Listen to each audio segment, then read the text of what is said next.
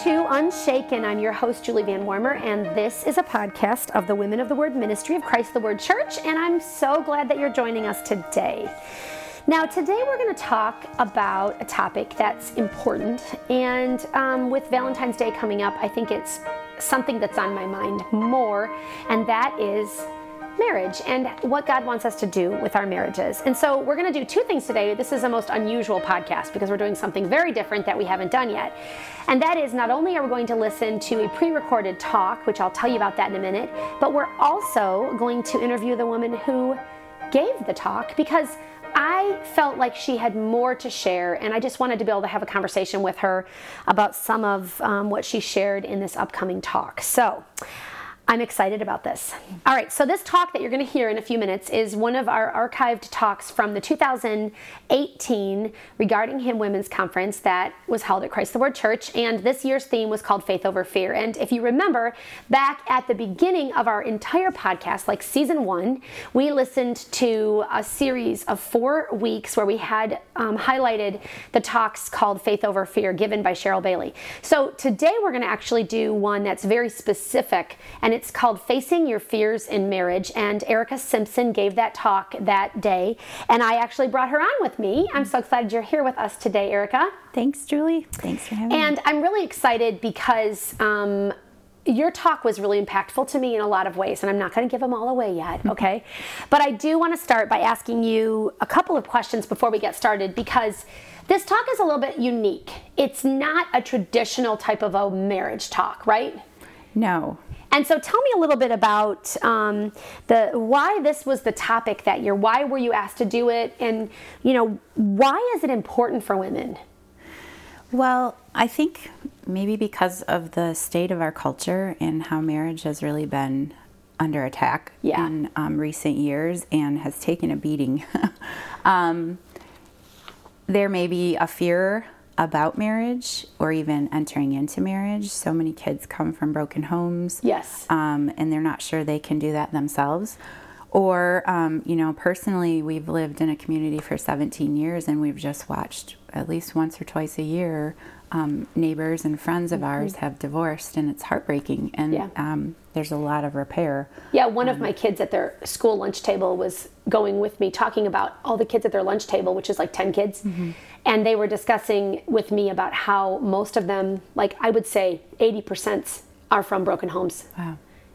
Troubled marriages. And my son was like surprised. Like, this is not the world he is used to. Right. So it's it is here. A reality, and it is here. And I know that, in the church, it has happened as well. So I think in order to equip us, how do we stay married? Is really the question here. Yeah, that's right. You can't really know. I think I said this in the talk, when you are making that covenant, what will come. And so it requires an element of faith rather than fear to stay married and to have something lasting. Yeah. So this talk might highlight, you might think as you listen to it, oh, I don't have anything that I'm fearful of. But I think it's helpful to realize that it's good for us to be ready. Mm-hmm. There might be some fears that come, and that it doesn't matter if what you're struggling with in marriage is something that's big and sensational, or if it's something that's kind of like more ordinary, we still have to deal with it properly. And we always on Unshaken talk a lot about what the Bible says. So we're going to do that today. You do it in your talk, Erica, but also I know that as we have these little mini interviews, which are really fun, we'll get to talk a little bit about what the Bible says. So also I was wondering, as we go into today's podcast, why should a woman listen if they don't have the fears in marriage? Well, I do know people who seem simply blessed in their marriage. They're kind of enthralled with each other, and they're just a perfect match. Yeah, but how long have they been married? Okay, exactly. Like 6 months or something? Some of them are long. Right. Some of them are a long time. They're just super well suited. They didn't bring a lot of baggage into the marriage. There's just some that are just simply blessed in that way. They might have other trials in other areas, Yeah. because all of us have trials. But praise God if you haven't needed a talk like this. And yet, for the rest of us, this is kind of an honest assessment of what really is the cultural landscape and what we're facing in marriage, that we can handle it with faith, and hopefully we know that we have tools for action and hope.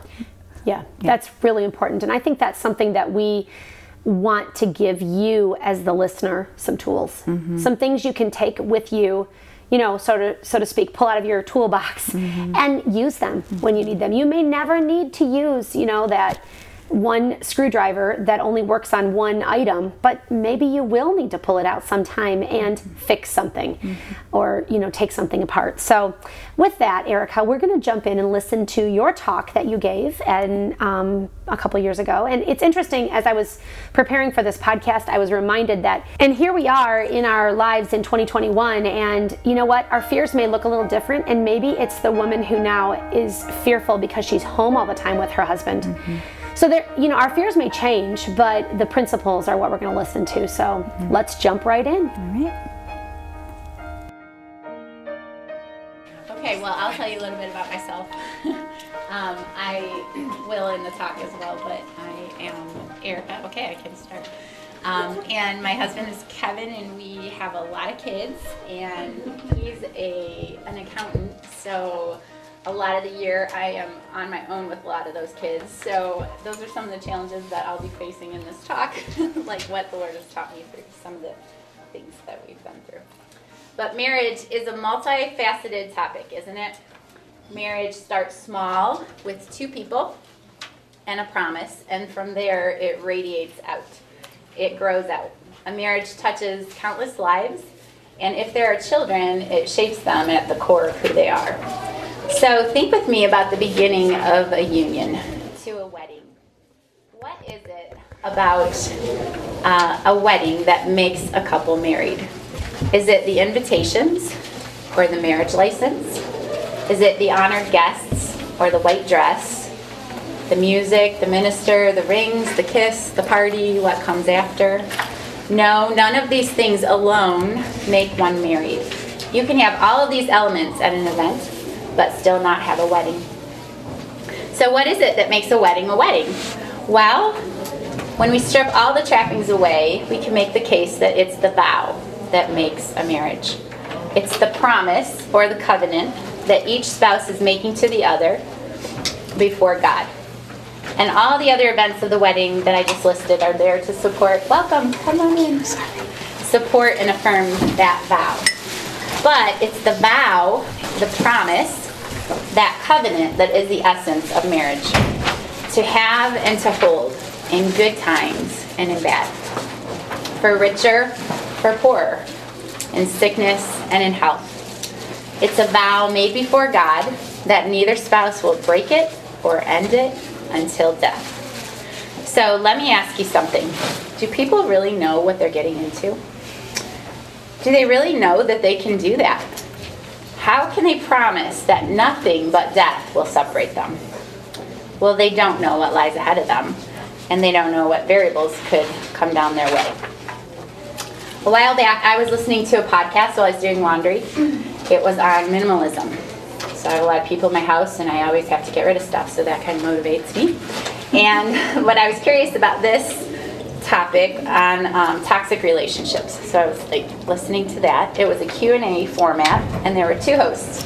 And a young woman stepped up to the mic, and she said, so what I'm dealing with is I'm trying to move on to be a single mom in my life. I've been with my son's father for 5 years, but we fight all the time. And as I've dug deeper into my journey of minimalism, I've come to the thought that his values and mine are totally different. At this point, one host steps up and says, good for you. Yeah, see, you don't want to be with him 5 more years or even a decade longer. And it goes on in this vein. Later, the other host says his piece, and he says, I know it's really hard, but I want to congratulate you on where you are right now. The encouragement I would give you, and you don't even know it, is that you're at the beginning of giving your son a beautiful example to follow. You're starting a new life, and it's difficult, but you're doing the right thing. And once it cools down and you're able to form a new relationship with him, go out of your way and really respect your ex-husband. Because that's going to help you through the entire process. You're definitely doing the right thing. To which there's great applause. Well, the world thinks really little of the covenant, as we can see. It actually congratulates the breaking of it in efforts to take away the sting or the stigma of divorce. Consciously uncoupling is a term that's coined in recent years to talk about an amicable divorce. And the reasons to uncouple can be deep or shallow. All that really seems to matter is if it improves your situation, then you should do it. But what if this woman would begin to respect her husband right now, rather than take the host's advice to respect him when he's an ex-husband? What if the beautiful example she gives her son is one where his parents reconcile and serve one another even though they're different and changing? And what if this woman served her son's future marriage by giving him an example of parents who stayed together? Sadly, we live in a culture where promises and vows are often not kept, almost with the assumption that when it gets too hard, then no one's expected to honor that vow. So, I seem to be painting a pretty bleak picture, but did you know that the current stats show that 50% of marriages today end in divorce? And I read that between 70 and 80% of divorces today are initiated by women. So this is a women's conference, and given the current landscape of these stats, it makes sense that we should talk about how high the stakes are.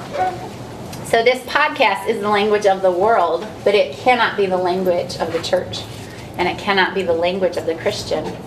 Yet are we influenced by the culture at all around us? Do we hold fast to God's word in the face of this which rejects, sometimes violently, God's plan for marriage? So we have to go to God's word to find that truth for all of living, but especially as it concerns our marriages today. So, how does the Bible define marriage?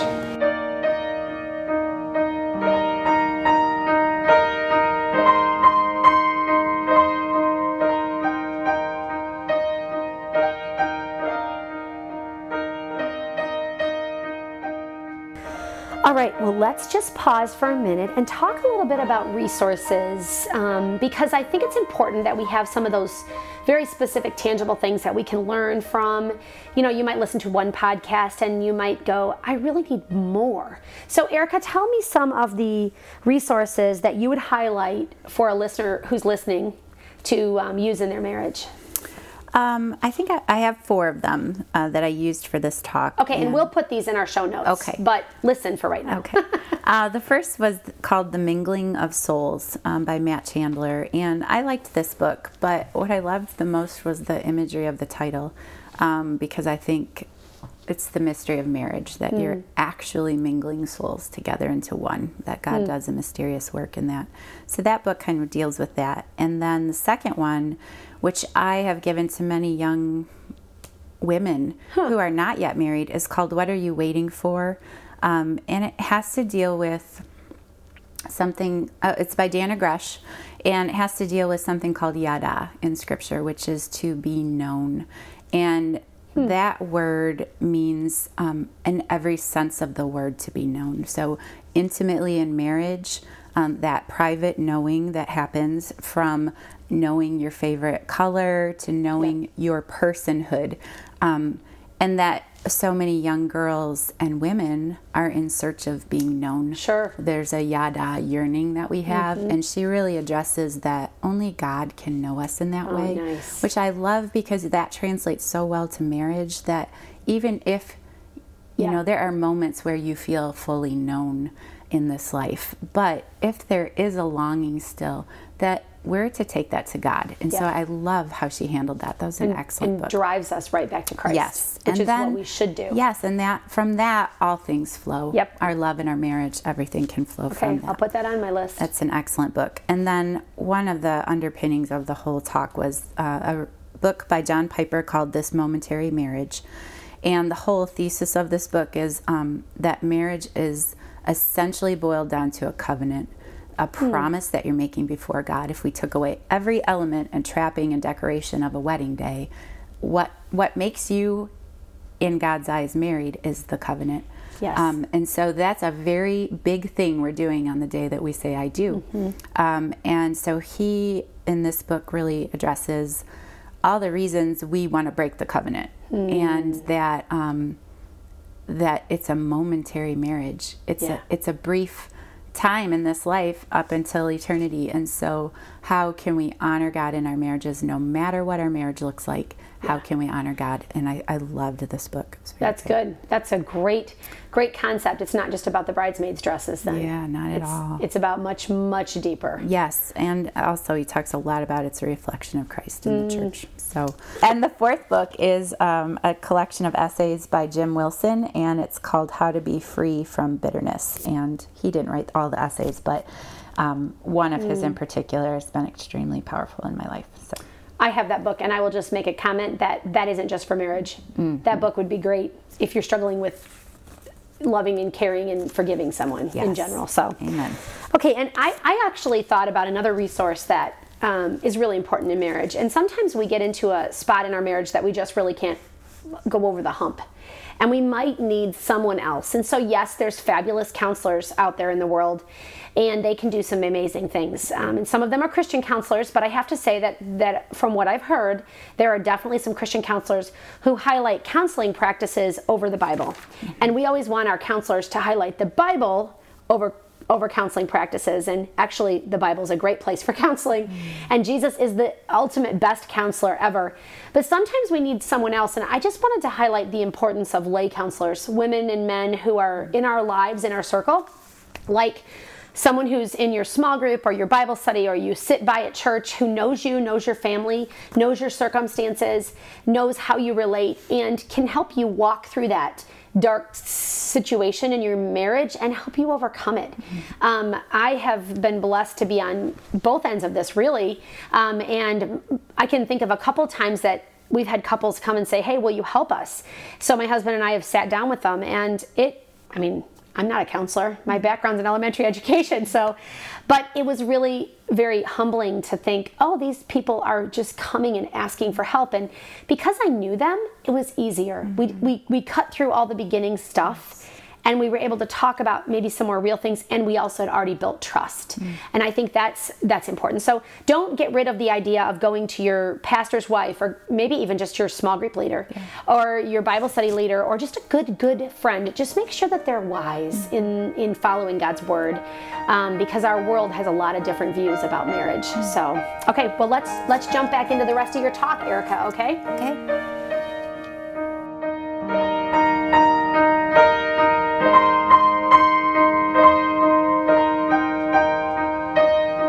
Mark 10, verses 6 through 9 is the scripture passage we're going to stand on. And it says, but from the beginning of creation, God made them male and female. Therefore, a man shall leave his father and mother and hold fast to his wife. The two shall become one flesh. They shall no longer be two, but one flesh. What therefore God has joined together, let no man separate. So let's just quickly unpack some of these truths. From the beginning of creation is the first. Focusing on the creation aspect, God made Adam on the sixth day, and he left Adam longing for a partner. He was without a counterpart. He was unlike the animals. Who was man's equal? Who was his match? And God affirmed Adam's longing as real, and he answered it by forming a woman from his rib. These two were to live together before God in marriage, and it was God who created marriage. It was his idea then, and it's his idea now. And in his wisdom, he designed the components that would form a marriage. He created them male and female, distinct sexes. They were complementary, not binary. And with all due respect, he did not create two men in marriage, nor two women in marriage.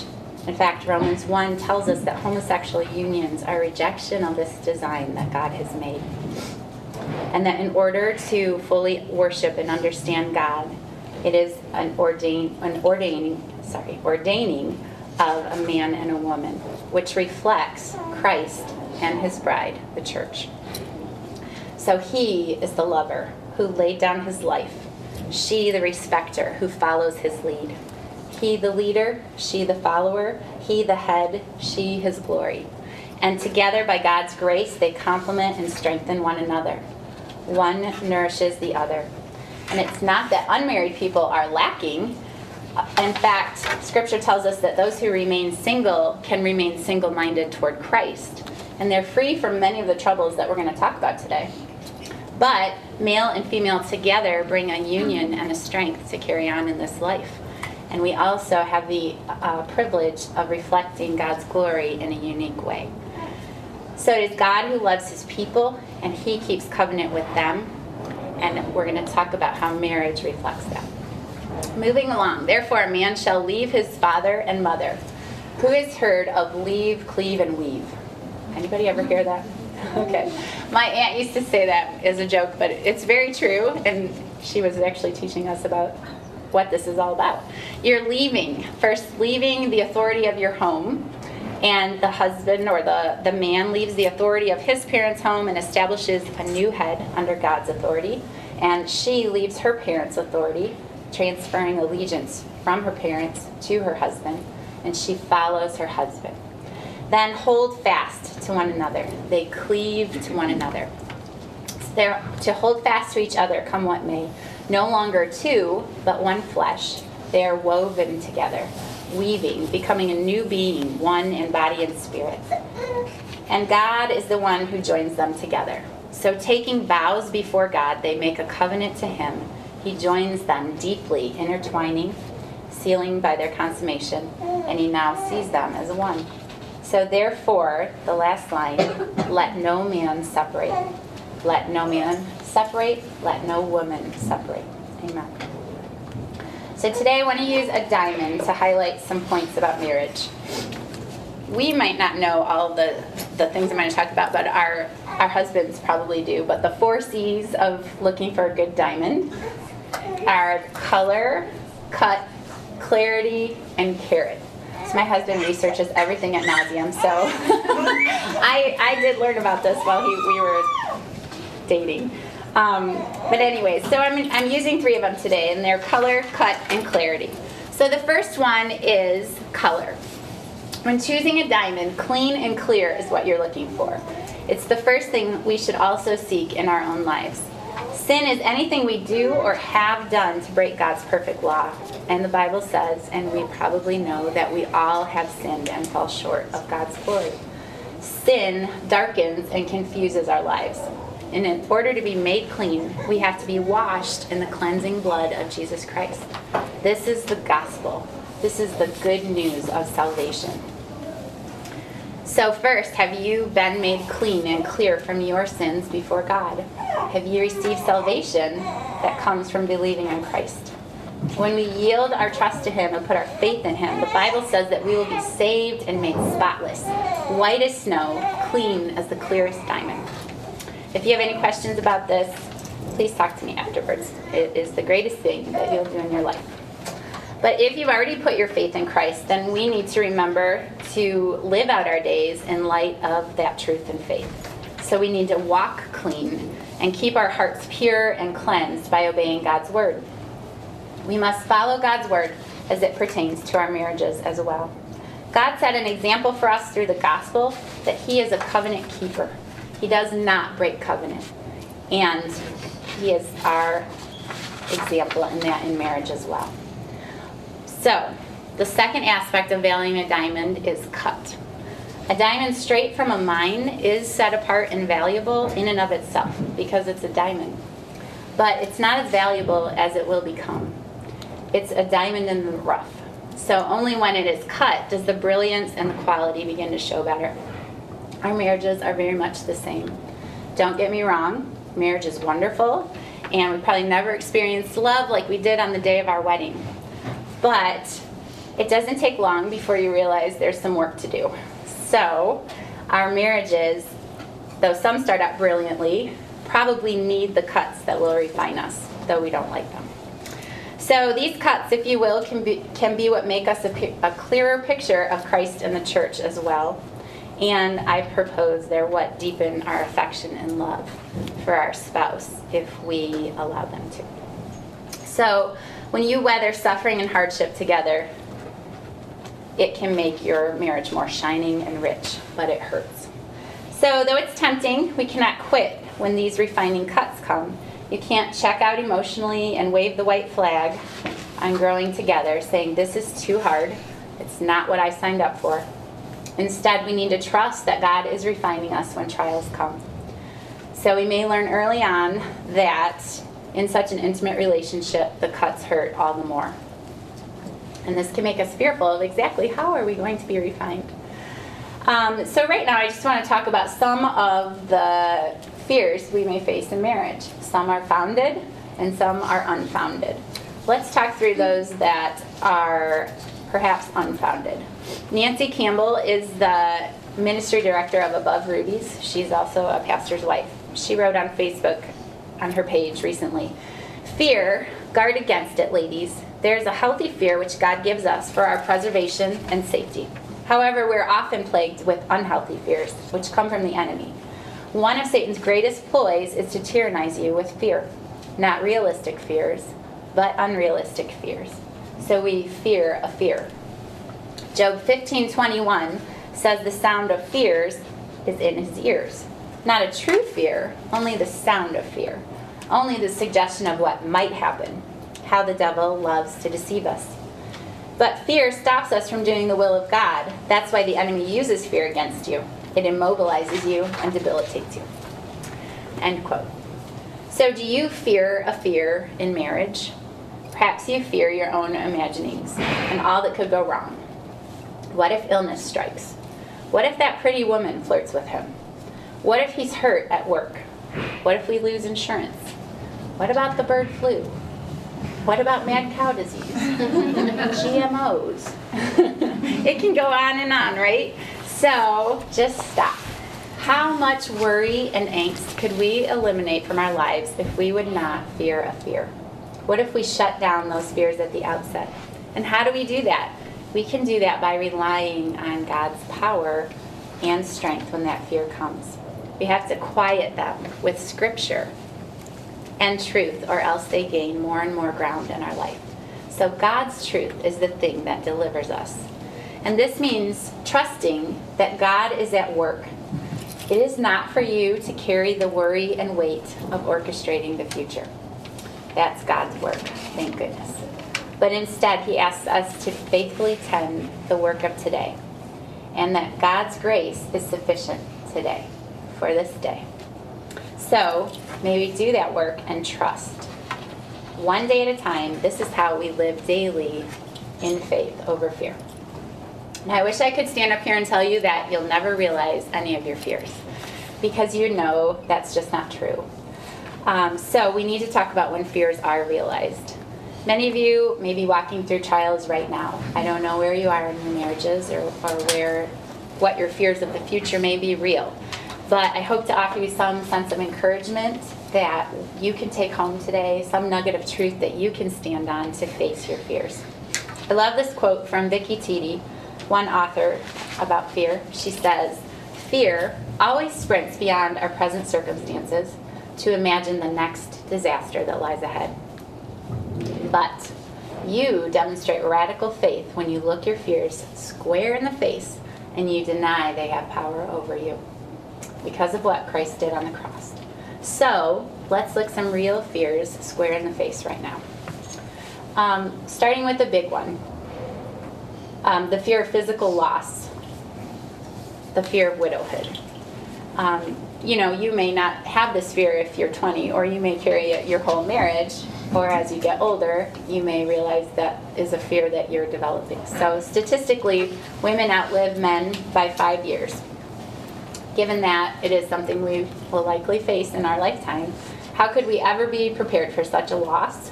It will always be painful. Now, I'm naive, and I certainly cannot counsel a widow, but to the fear, we can apply a few principles. First, it's best to live storing up our treasures in heaven and not in this life alone. One of my favorite scripture passages is 2 Corinthians 4. Verse 16 says, "Therefore, we do not lose heart. Though outwardly we are wasting away, day by day, inwardly we are being renewed." This verse seems fitting instruction for the fear of widowhood. Is this how we live, investing in eternity? Living fully here, but always with an eye on the prize. I'm not being trite, nor saying hold your marriage loosely, but rather live each day to the fullest with your husband. Enjoy him and treasure him. But remember, too, that our greatest treasures are not in this life. So when you fear losing him, remind yourself all will be a loss in this life, but your true gains are in eternity. So entrust him to God and do not fear death. Because Christ conquered death, we can face tomorrow. That old song, because he lives, all fear is gone. Because I know he holds the future, and life is worth the living just because he lives. I can also tell you, if this becomes a reality, it's no surprise to God, and he will see you through the storm. Faithful widows are honored in Scripture, and he provides for them specially. Another real fear would be the loss of health, debilitating illness. This can be a fearful thing as you look ahead. What's going to happen in the future? How will this affect our lives? And as you see signs, is this the beginning of a change or the end? But none of us knows when our end will come, whether there's illness or not. Why do we assume we have unlimited time before a prognosis? We can be assured that though we don't know what lies ahead, God will continue to be with us. John 16:33, Jesus says, I have told you these things, so that in me you may have peace. In this world you will have trouble, but take heart, I have overcome the world. If you've experienced peace in the middle of a great storm, you know that though you don't know how you're walking through it, you know God is sustaining you. In faith, God is right there with you, holding you up in a way you did not know. And his presence builds greater faith and diminishes fear. And he is real and near to the brokenhearted. He has not abandoned you.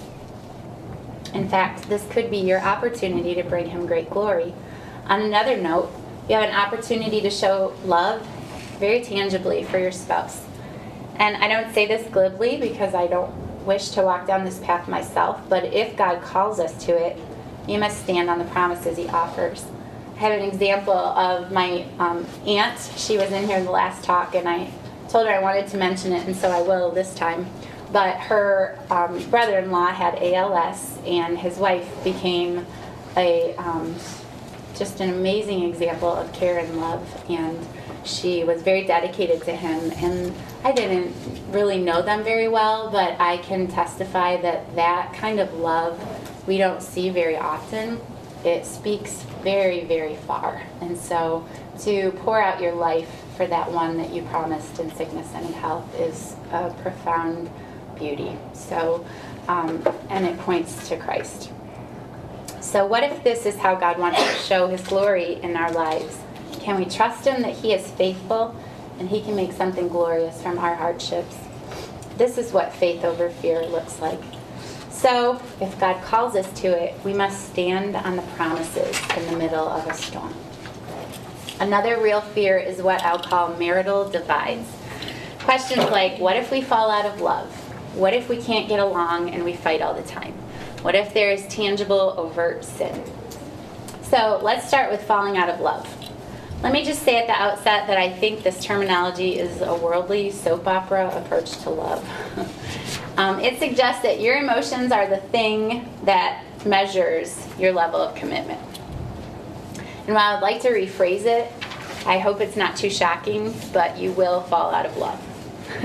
I've been married 22 years this August. My husband and I met at Bowling Green State University, and we were married when we were 21. We didn't set out to have a big family, but we have many children, and that's been a great blessing in our lives, but it's also been very refining. And due to different cuts and trials that we have faced in our marriage, when I look across the landscape of 22 years, 3 of those years stand out as being really hard to love. And they were at different points in our marriage. So he would probably incidentally say the same thing. That it was hard for us to love each other during those times. And that was by no means a short time when we were in the middle of those struggles. But when I step back and I look at the entirety of the years and how much more we hope to share together, those are a blip on the radar. And amazingly, some of my very favorite years were right on the heels of those difficult years. So why am I telling you that?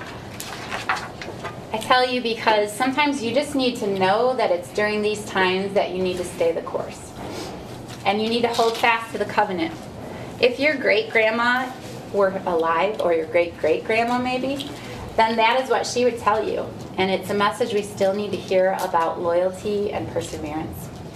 So when you hold fast to the primary thing, being the covenant, then the secondary things like emotions follow.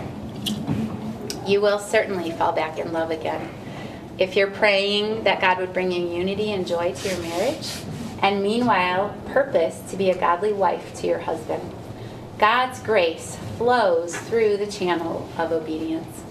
And faith stands firm, trusting that God will bring that flame back around as you follow his word.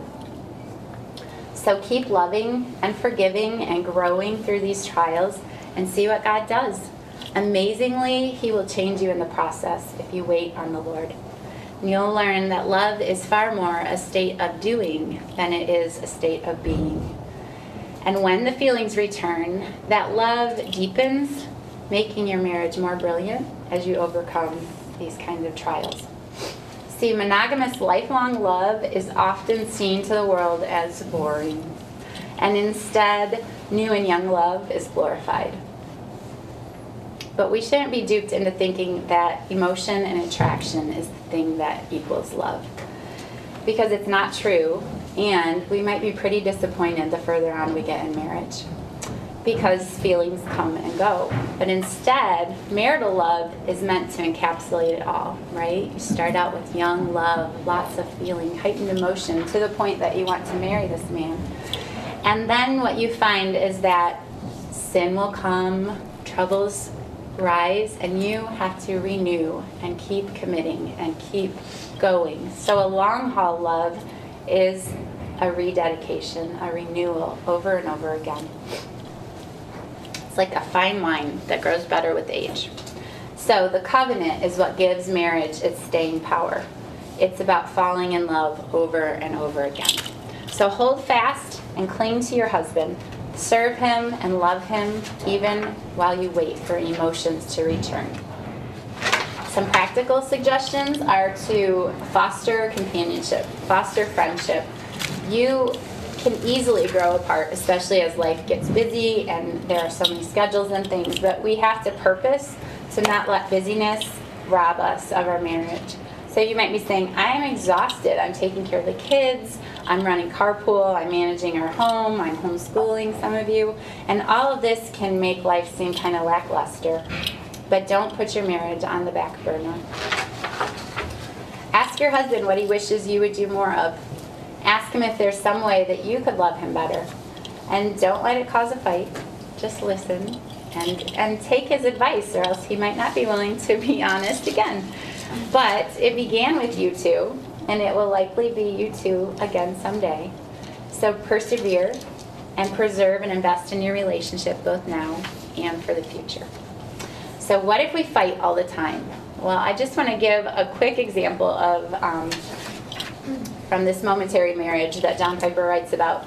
He says, when you get married, it's like walking into a beautiful open meadow where the sun is shining and you can smell the sweet breeze and the birds are chirping and you're so in love, and you walk hand in hand into this beautiful meadow, and it's wonderful until all of a sudden you start realizing you're stepping in cow pies.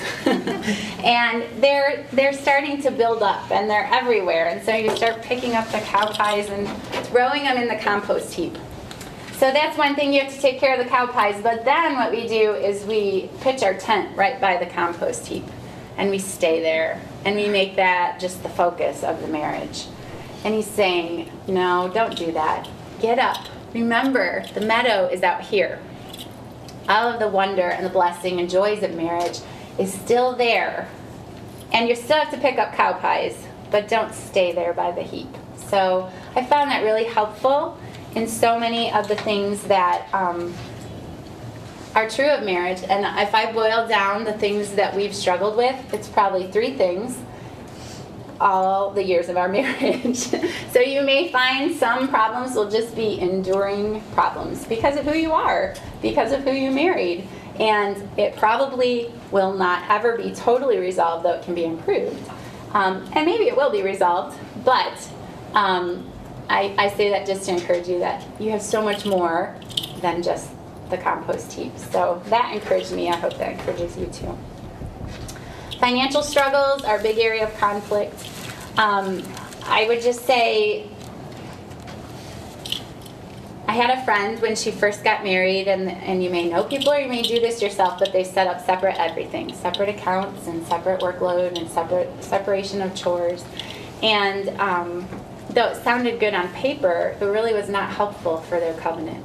So I would just say, don't make it easy to tear things apart.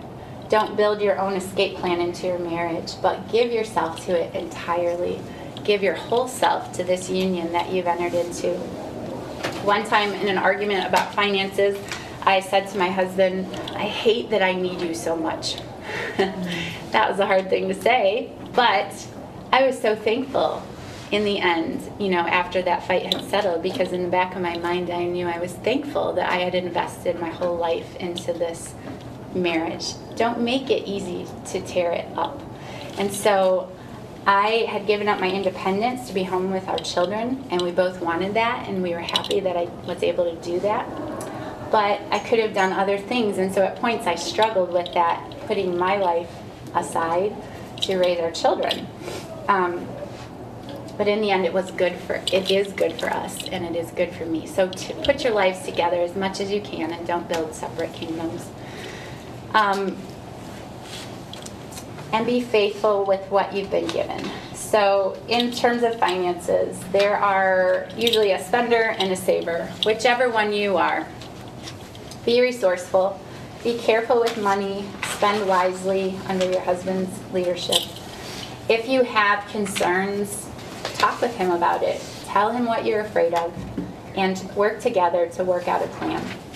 You might at these points begin to think that the grass is greener somewhere else, where I don't have all these problems that come on continually.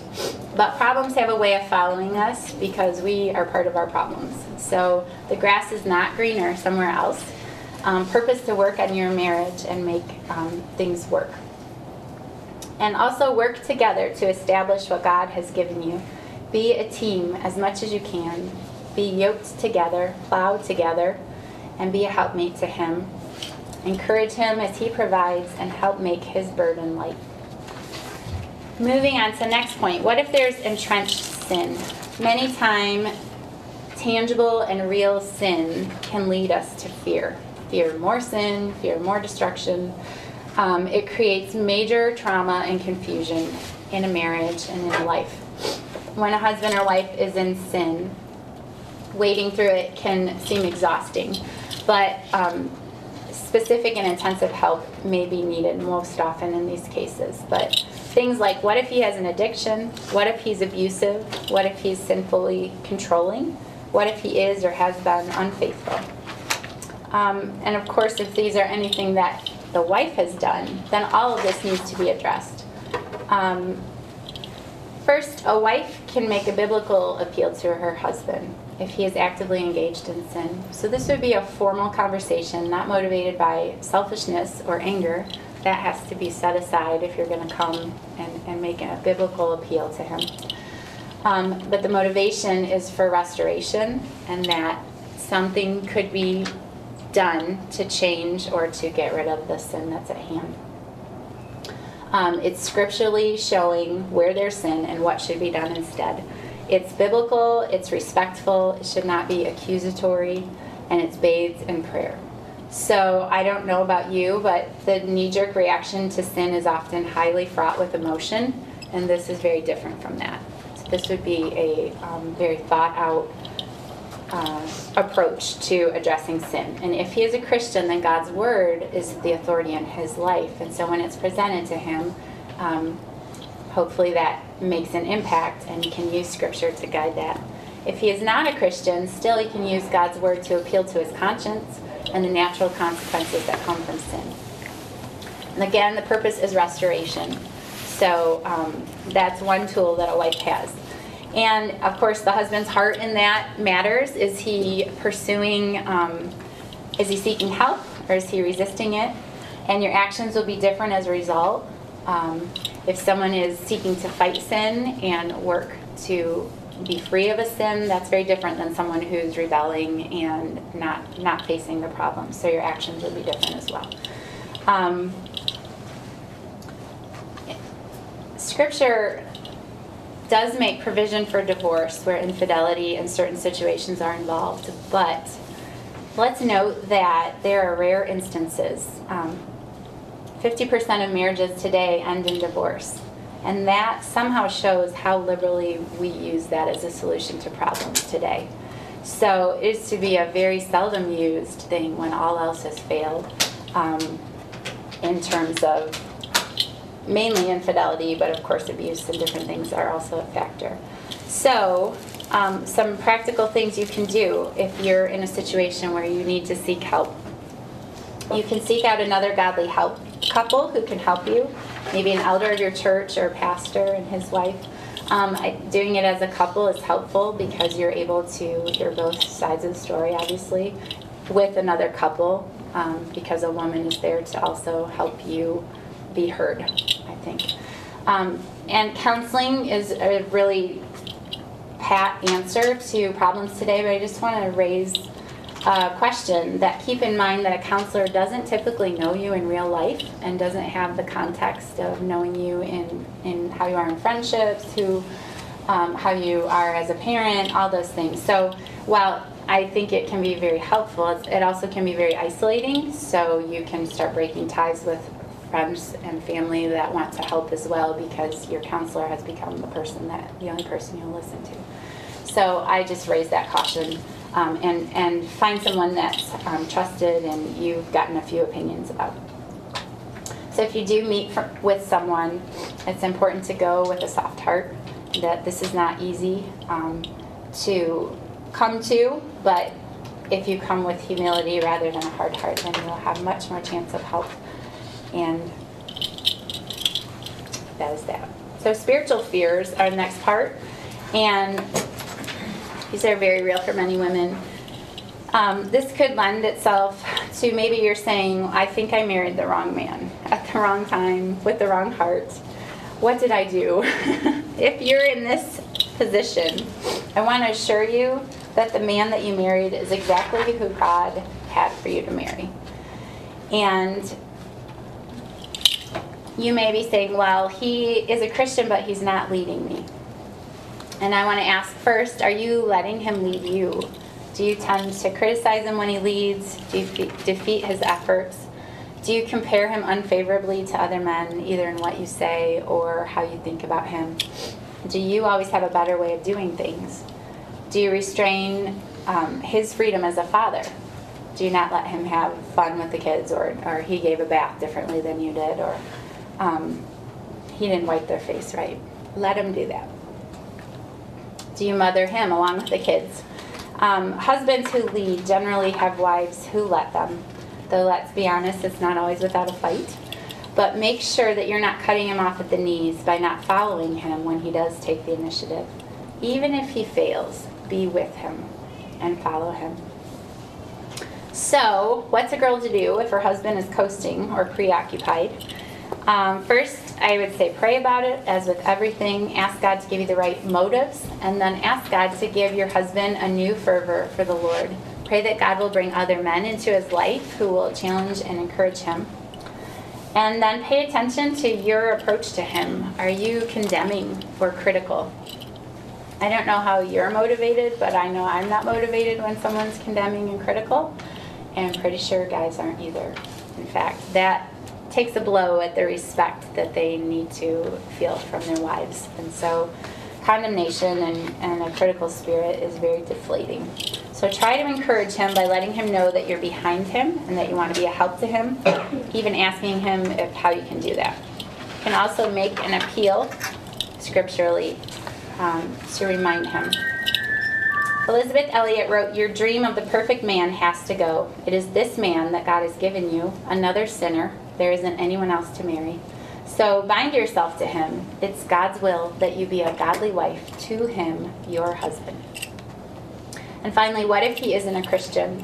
Some of you may be, you became a believer after you got married. And if the Bible says you're to not be unequally yoked in marriage. So going into marriage, you want to find someone who also loves Christ if you're a believer. But if you became a believer after you were married, 1 Peter 3, 1 through 4 speaks to this, and I'm not going to read it, but it says that the husband who is unbelieving can be won without a word by the conduct of their wives. This is a hope and a work that God gives women to do when their husbands are not believers in Christ. It's the observable witness, and it's not fixed on words but actions. So when there are words of spiritual nature, they're gentle words, and kindness is on her tongue. So you would still be, of course, you're praying for his salvation and you're demonstrating the character of God any chance you get. It's important, though, that you also keep pursuing your own spiritual growth, that you be in a church and you do as much as you're able, but continuing to honor your spouse in this. Scripture says that you can sanctify your home and your family through your faith, even if your husband is not a believer. 1 Corinthians 7 is a great chapter on all of these different points. I've personally witnessed many beautiful marriages where a wife lives honoring before God and her unbelieving husband. I've seen husbands come to faith, and my own dad is one of those men. So praise the Lord for all of you who are in that situation. Stand fast and trust God, and it is not too hard for him to do that. The last C is clarity. Clarity is when a diamond is free of blemishes, or what are called inclusions. Before Adam and Eve sinned in the garden, the Bible says they were naked and they were not ashamed. They didn't know shame. They didn't know what sin was, and they walked around purely at peace with that. But once they had sinned, the first thing they did was to go hide and cover themselves up. Marriage is a mixed bag of these realities. Sin causes us to still want to hide and cover up from God, from our spouse, and this keeps us from knowing one another in the deepest intended ways. But when God is at work in our marriage and we live cleanly before him, we can trust that when he cuts us, it's for his good purpose, and we can live cleanly without inclusions or hindrances in our marriage. So we can be naked and not ashamed, both physically and spiritually and in our well-being. So to be together in that way. And I asked earlier in the talk how a young couple could make a promise such as till death do us part and keep it when the future is so uncertain and the failure rate of marriage is so high. But it's because of the covenant that binds us for life. We can know that this is the one place, the one relationship where we are known and loved come whatever. That person is not going to break the covenant if you're not measuring up or if he's not measuring up. But there's this abiding trust made before God that cements you. Matt Chandler writes, "Love says, I've seen all the ugly parts of you, and I'm staying." And that, in a nutshell, is marriage. So you see, staying married is not mainly about staying in love, but it's all about keeping covenant. Whether we realize it or not, we make a promise on that wedding day, especially as Christians, to live it out with love and faith until we die. We are to cling to this when times are good and love flows and it's easy and the sun is shining, and when we're slogging through muck and filth. But on a sunny day or a slogging day, the covenant is the thing that makes us stick. So approaching it, your marriage, with this kind of fervor and loyalty will make you more precious than rubies to your husband. You can be his most valuable asset in life, his helpmeet who strengthens him deep in his bones.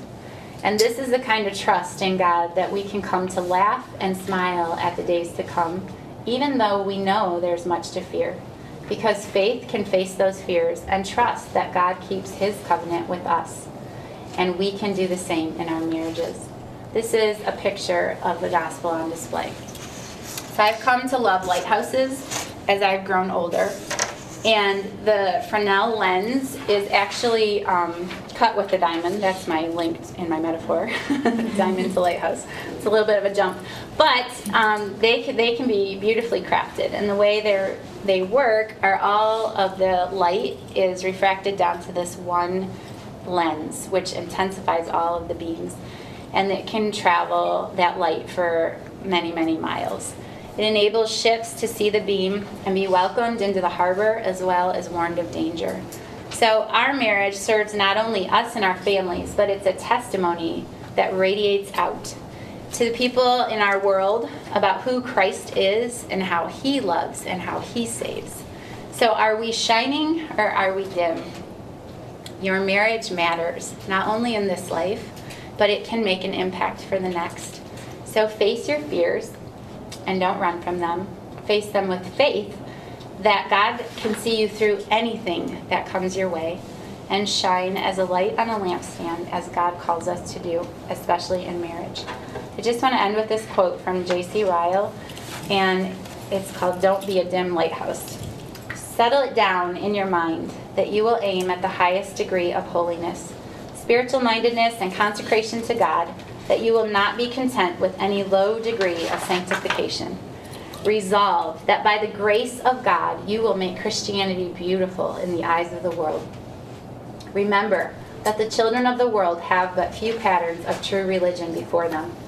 Oh, that every true Christian would recollect that he is set as a lighthouse in the midst of a dark world, and would labor so to live that every part of him may reflect light and not no side be dim.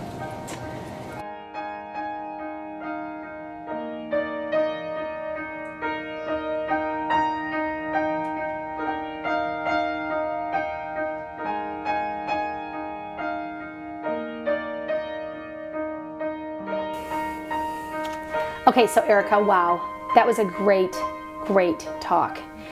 There's so much in there and so much to unpack. I might have to listen to it again. I'm guessing some of our listeners will need to kind of walk back through it. I know sometimes I'll listen to a podcast the first time through, and if I really want to listen again, I'll take my notebook out and I'll, write down things, because I realize there's things I really need to remember. I actually thought of a couple questions that I wanted to kind of end with. The first one is, sometimes we are going through difficulty in our marriage, and you know what? We need to talk to somebody, but we also know we're not supposed to, by the Bible, to talk negatively about our husband all over everywhere.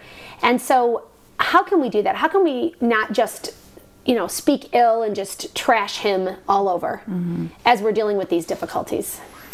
Yeah, I think that when should you seek help? When you have reached a major impasse, or you're not making progress on an issue, or when there's a deep sin or something that's exposed that is a cut that's deep, that needs some help, or maybe you just can't seem to forgive. Sometimes reaching out to a godly person, like you mentioned earlier, in that situation is really the nudge you need through that stronghold or through that hardship. And so if you're going to share that with someone, I wrote down a few things I was thinking. First of all, if you have malice in your heart towards your husband about it, it's probably not time to talk about it yet. Then you should probably keep quiet. And except talk to the Lord. That's my next line, among your friends, but then go to God with that. You really need to get rid of that. And, Proverbs 31 says a wife does her husband good, not harm, all of his days, every day of his life, whether he's a godly man or he's acting as a fool. She will do him good every day of his life. And so she's a help. And sometimes that means helping untangle sin. Sometimes it means just waiting on the Lord and asking him to lead her steps. It really is a going to the Lord. And then he does provide answers. It's not just this, I'll just put it off and suppress it by going to the Lord. No, going to the Lord is the action that he will bring about results if we are diligent in that. So I would just say if you are going to go to someone, be prudent who you tell, that someone godly and neutral who has the best interests of each of you in mind, not just she's your friend, but she doesn't like your husband, or something like that. So someone who cares about both of you, and also can speak truth from God's word to you. And also likely it's more like one person, not 15. Many. That's a good point. This isn't a moment to post on Facebook, Exactly. It's a time to just get some seek out direct help, and I think one person is a really good start. Yeah, that's great. Yeah, for sure. Okay, so there were so many things in this talk. I mean, that is a good thing to talk about because it's something that's very practical. Erica, there are a lot of things in this talk that were impactful to me. I love how you talked about how the Bible needs to define marriage. Mm-hmm. It's not just that we go at marriage and say this is what it is and we're going to define it. We have to go back to what the Bible says. Mm-hmm. And I think that's important because our culture sure has changed the view of marriage and how it looks. And I think that we have to start with the Bible and as our starting point. I also can say that I think it's helpful to remember all the women who are listening. Some of you may have had the physical loss. You may be in a spot right now where you're a widow, or maybe you are perhaps have already gone through a divorce and it's final. And maybe you are in a situation where you are not married right now, although you would desire to be married. And I think that's really easy for us who are married to kind of go forth and kind of forget about those ladies. But I wanted to stop and pause, Erica, and ask you a couple of questions a little bit about that. What do you think those folks who are listening, who are struggling through some of those things, divorce, separation, widowhood, what advice would you give them? Well, speaking specifically to divorce, there's never a time that, divorce is good news. Yeah. Some marriages end with a hand grenade. Some cataclysmic thing blows up the marriage. Some marriages are taken away brick by brick until there's nothing left. And in the end, you still have this great devastating loss. Mm-hmm. And so many women never expected to find themselves in that situation. Sure. This wasn't like on our to-do list. Right. For our wedding planning. It could have been a major part or action of their husband that they, are in this state now. Yeah. It also could be that you are checking out of your marriage and you are entertaining other ideas rather than, pouring your life into your own cistern, which is your husband. Yeah. You're spending it other places. So this is a warning to that kind of behavior that, we have to invest in our own cisterns. But no matter what has happened, God is able to make good things out of broken things. Yes. That you're not secondhand goods if you've been through a divorce. And we can live confidently in the grace of God because He has made it so. Yeah. And so we can live without regrets. Of course, we'll have regrets, I think. But God doesn't want us to, if we've dealt with sin and we've worked to forgive and do those things, that we can move on confidently. And to those who are married, it can be easy to overlook, like you said, the women who have been in this situation, and they may feel that they're it's not their place to pursue like friendship. They're butting in. Yes, they might feel like they're intruding. And so we need to show Christian love to each other and make sure that people are being covered in love and care, including widows, especially widows. And I think that I have personally been blessed abundantly by women who just came into my home and just loved on my kids. Mm-hmm. But I do think you have a really good point that as married women, it's our job to include those ladies and to welcome them into our homes and to befriend them. Mm-hmm. And so if you are sitting out there listening today and someone is reaching out to you, then respond. But go to their home and spend time with their family. I think that's really important. Okay, so I wanted to end with a little phrase, Erica, that I think that you and I should make a business, okay? And we should have t-shirts that say this and hashtag, or maybe bumper stickers on our car that say long haul love. I think that's the kind of love that you talked about today, that we talked about in our little interview sections. And it's just really important to remember that we need to be in the process. This is a long haul love that we need, and it comes from Christ. I'm so thankful that you came on and shared with us, in addition to your talk that you gave 3 years ago. It's great to be able to talk through a little bit more, and I just want to encourage all the women out there. This is your week of making an effort to love on your husbands. I think this is a good start. Let's do that. Erica, would you pray for us as we end today? Sure. Heavenly Father, we thank you that your word is sufficient for all of life. There's never a time that you do not address our needs and our longings. And I thank you that you are exactly what we need, that you fill us and you guide us and direct us, and you say, seek first the kingdom of heaven and his righteousness, and all of these things will be added unto you. And that doesn't mean, I know, Lord, that our lives will fall perfectly into place, but you equip us to handle whatever comes. And that is the glory. And so I pray for all the marriages that are struggling. I pray you give them hope. I pray they would face their fears with faith instead of fear. And I ask you to use this podcast in any way you see fit to strengthen and grow women in their love for Jesus. In your name, amen. Amen. Well, hey, join us next week as we are interviewing two young ladies who have been friends for a very long time. And we're going to talk about not long haul love, but I guess we're going to talk about long haul friendships next week. How you can keep your friendships going when your lives diverge and go different directions. I'm going to be spending time with two ladies who have actually done this, and we're going to hear how they did it. So I hope you join us next week. And remember, when everything around you is shaken, you can stand unshaken because of our rock and our fortress, because of God. Until next time.